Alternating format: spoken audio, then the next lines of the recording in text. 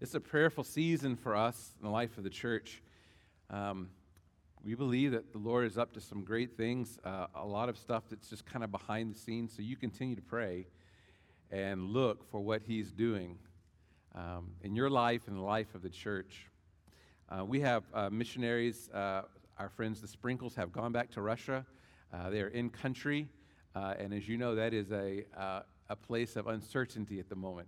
So you continue to pray for the Sprinkles as they find kind of a home base for serving in the midst of very uncertain times in Russia. The Floreses in Mexico City are also having some new adventures and leading out and training other pastors and equipping other pastors and encouraging them in church planting. So remember the Floreses. In about a week and a half, JAM missionaries will show up, and they will start the summer program there at JAM with like 170 kids. Man, the Lord is doing great things. You be looking for that. Look for that. Ask for the Lord to do more and how you might be a part of what He's doing. Today we are continuing our series in Matthew chapter 5 and 6 and 7 as we look at the Sermon on the Mount. And we begin today by actually rewinding and going to the very beginning in Genesis chapter 2. And in Genesis chapter 2, God has given some commands to His children, Adam and Eve. And in this beautiful creation story, He has aligned out what life is to look like, that they are to take dominion, that they are to multiply, and they are to inhabit the land. And in doing that, He also says there are some things to watch out for. There's this tree that you're not to eat from, because if you eat from the tree, as you know, He said, you will surely die. And so in Genesis chapter 2, with that kind of laid out as the foundation for all of existence, like there's just one thing you can't do. And so we see that Eve and Adam are near the tree. It sounds like Eve was a little nearer the tree than Adam, but not much. And there is a crafty serpent, our adversary, who is there. And so this is the first time we're hearing of our adversary. And so those instructions were clear to Adam and passed to Eve. And the serpent in Genesis chapter 2 says, did God say, you may not eat from any tree in the garden? Now, that sounds a lot like what God actually said, which was, you may eat from any tree in the garden except for one. I mean, 80% of the words are the same. 90% of the words are the same. But now close your eyes for just a moment. Humor me here. And I want you to see what God said. God said, you may eat from any tree. Do you see all the trees in the garden? You may eat from any tree. Looks delightful, delicious. Plums, cherries, apples, bananas, delightful. Whole fruit basket. You may eat from all of those. Delightful, but you may not eat from that one. Satan says, you may not eat from any of the trees. What? You can open your eyes now. There's a stark contrast, right, between those two things, but almost all the words are the same, right?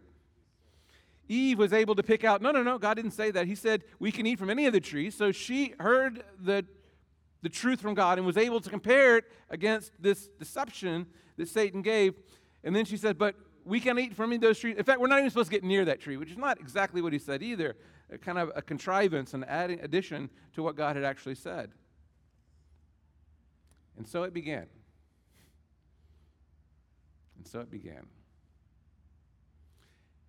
And we are here. And we are subject to lies all the time. What was Satan trying to do? He was trying to distort reality. He was changing the reality. Just like we did just in that little exercise of you closing your eyes. He wanted to change how Adam and Eve perceived the world, and more importantly, how they wanted to perceive God, right? And he was doing that by distorting the truth ever so slightly, just a twist here or there. This is not the way of God, though, is it? God is a truth teller. He can be trusted. In fact, when Jesus in John 10 describes himself, he says, I am the way, the truth, and the life. And no one can come to the Father but through me. The way to the Father is through truth. You have to get to truth before you can get to God. So in Matthew chapter 5, in the Sermon on the Mount, Jesus is correcting the common practice of the day among the religious people. And I'll read it for you. He says, I think we should have it on the screen here. He says, again, you have heard that it was said to those of old, you shall not swear falsely, but shall perform to the Lord what you have sworn. But I say to you, do not take an oath at all, either by heaven, for it is the throne of God, or by the earth, for it is his footstool, or by Jerusalem, for it is the city of the great king. It is his as well. And do not take an oath by your head, for you cannot make one hair white or black. Let what you say be simply yes or no. Anything more than this comes from evil. This beginning phrase of what Jesus says, you have heard it said of old. There isn't actually any scripture that says this that you can look back in the Old Testament. So he's not actually, he's saying you have heard it, you have not read it, you have heard it. And you look at this phrase, you shall not swear falsely, but you shall perform to the Lord what you have sworn. Now, bits and pieces of that are found throughout the Old Testament. And so it's a conflation. It's a bringing together of a lot of different sayings into one. This may have been something that Jesus had heard since he was a kid. Like grandma used to say this to everybody, you know.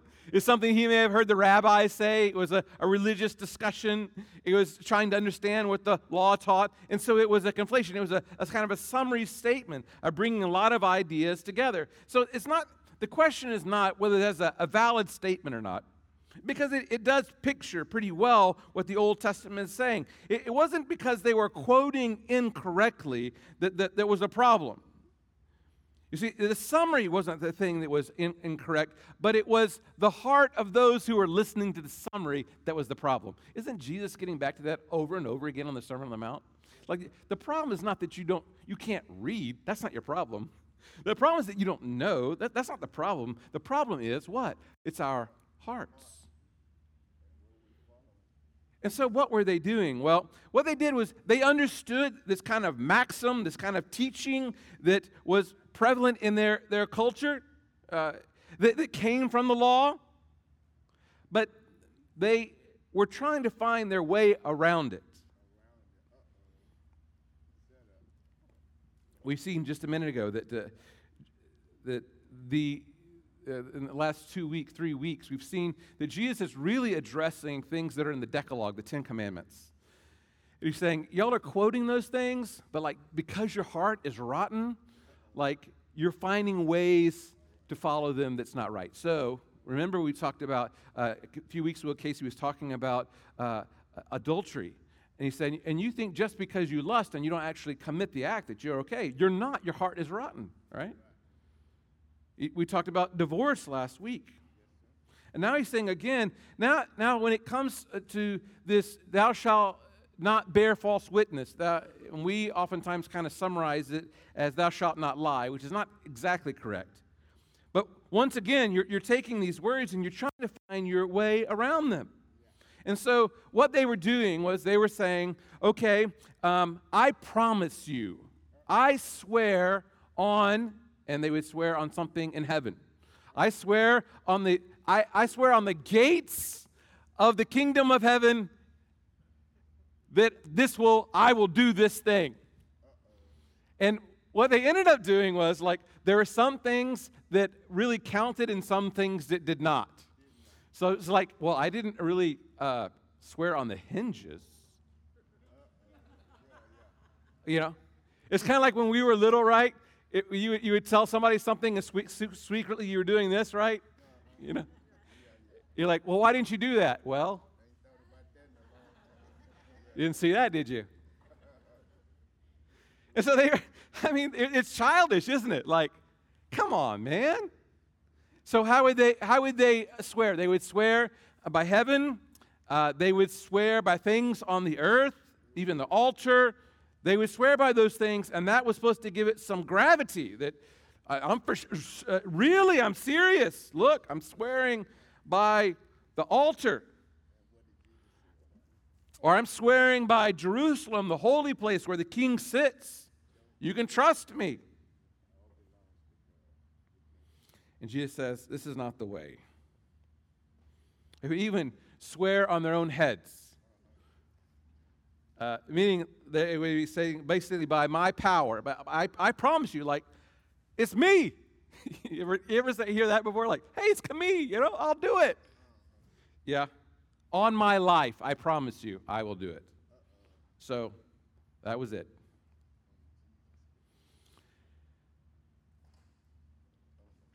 They would say these things without respect for the things they were actually using to confer that truthfulness. So if you say, by God, I will do this thing, you are really disrespecting God. So not only is it the bearing false witness that's found in the Ten Commandments, but it's also do not take the Lord's name in vain. You're making promises by God.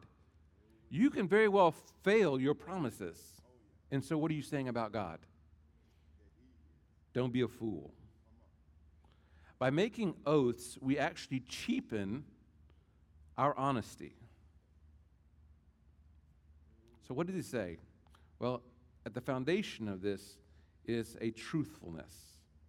And he's saying, you are not being truthful. You're not a people of the truth. And you're finding ways to get around those oaths. So, what should we do? Well, we should be honest. In some ways, as difficult as the two previous sermons you've heard of divorce and on lust and adultery, this one seems so straightforward and easy. Just stop lying, right? Let your yes be your yes, and your no be your no. You shouldn't have to give an oath. I swear, I cross my heart and hope to die. We should be truthful in all of our things, especially in the smaller things. We should be a people who do what we say we are going to do. What happens? Well, oftentimes we say we're going to do something because we're in a rush. Are you familiar with that? Like, yes, okay, I'll do that. And because we're in a rush, we don't actually put much gravity behind it. Like, we kind of intend to do it, but not. Y'all stop looking at each other. Husbands and wives, y'all stop looking at each other. Look here. Keep your eyes here. You can talk about it later. But in your rush, you say, I'm going to do it. I'll call you right back. Just quit saying that, all right? Just quit saying that. We speak often from the sake of expediency because we want to resolve the issue right now. Better not to say anything. Better to say, I'm going to do my best to do that, or I'm going to try to do that. And if you do, try to do it. Try to do your best. The reason you have to give oaths, the reason they had to give oaths is because they had a history to the contrary of being honest.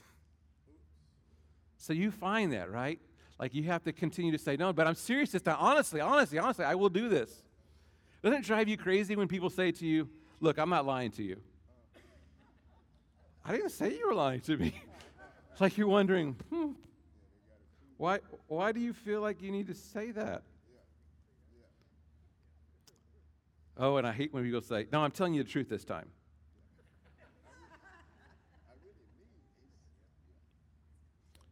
So what are we called to be? We're called to be people who are truthful.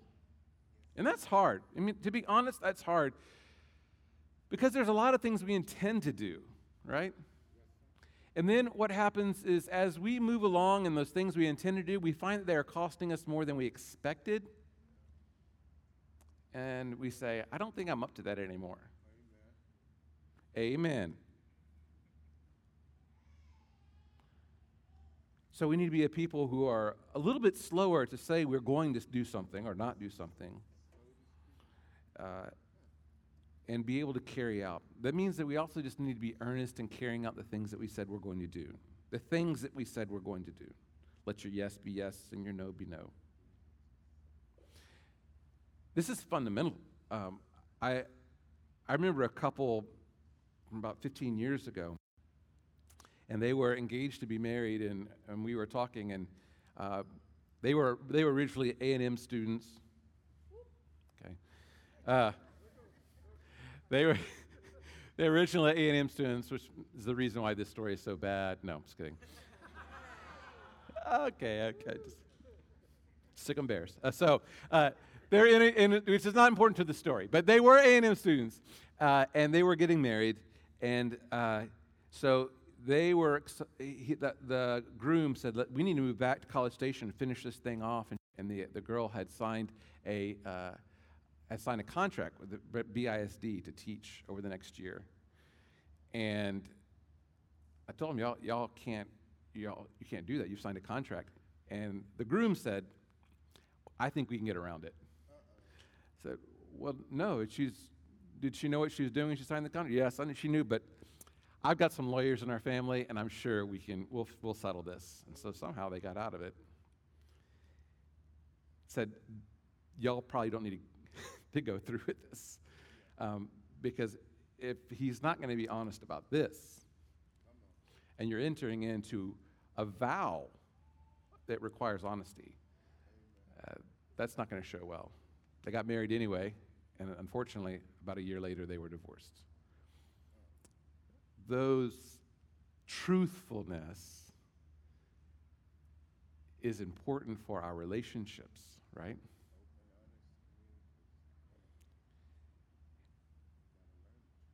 And when there isn't truth there, and then when there's not truth speaking, and I'm not talking about truth and love, yes, truth and love, but when there's not honesty, we can't move forward. We have a hard time moving forward, right? I'm the first one in line, okay? Like, I don't want to admit to things, you know? I would rather blame, put it on something else, ignore it. But until we address those things, until we say, like, no, I really messed up here. This is me, you know?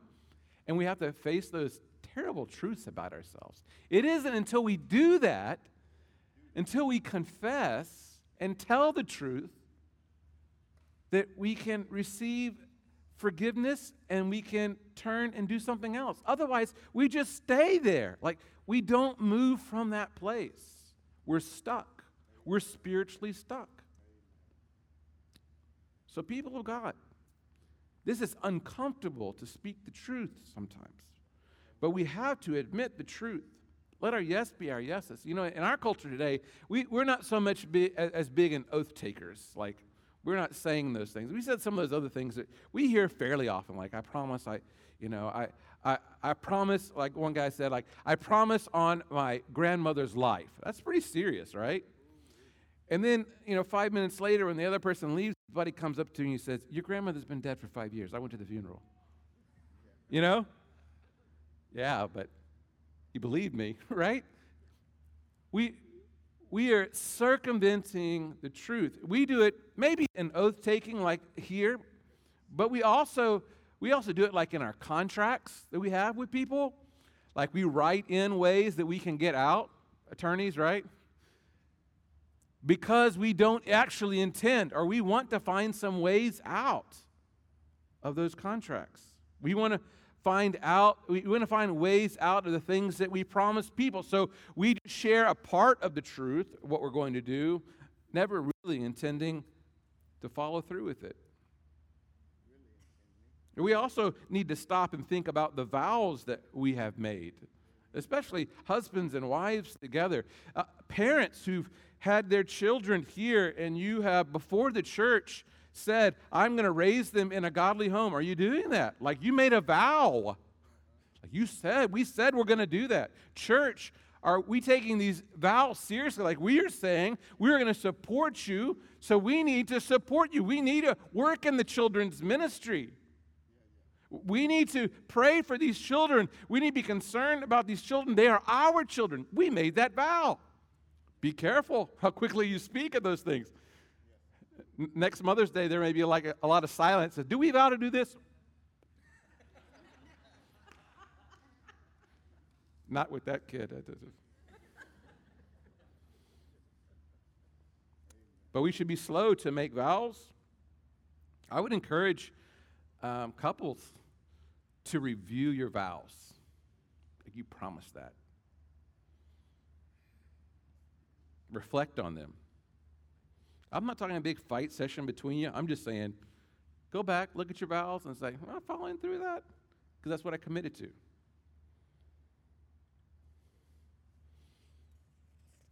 Breaking promises oftentimes have short-term benefits.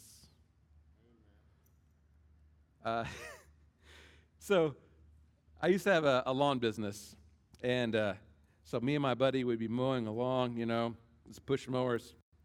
We weren't like highfalutin folks with the, ones that go by themselves. So we were pushing along. And inevitably, as you're going like by a flower bed, one of the wheels, goes off into the flower bed and it goes, yeah, you heard it, like this, and you keep going, right? And so at the end of this, in order to get paid, he's going to look at the yard. So I'm not saying to do this, kids, I'm not saying to do this, but we would rake up some of the grass and cover it up. So as they looked, it was green. But 2 days later, the truth came out. You would see a big hole on the side that we had messed up. And sometimes they would not let us come back. Lies yield short-term benefits, but in the end, they are death.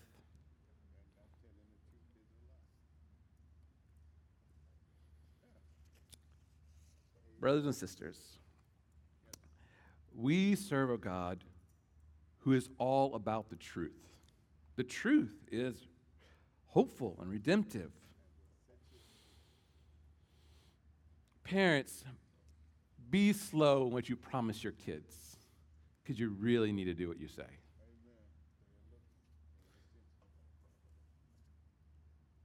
We are the people of God. He doesn't lie. Let us not lie. Let us be truth seekers and truth speakers. Live in a simple and honest way. Do what you say you're going to do. Set proper expectations.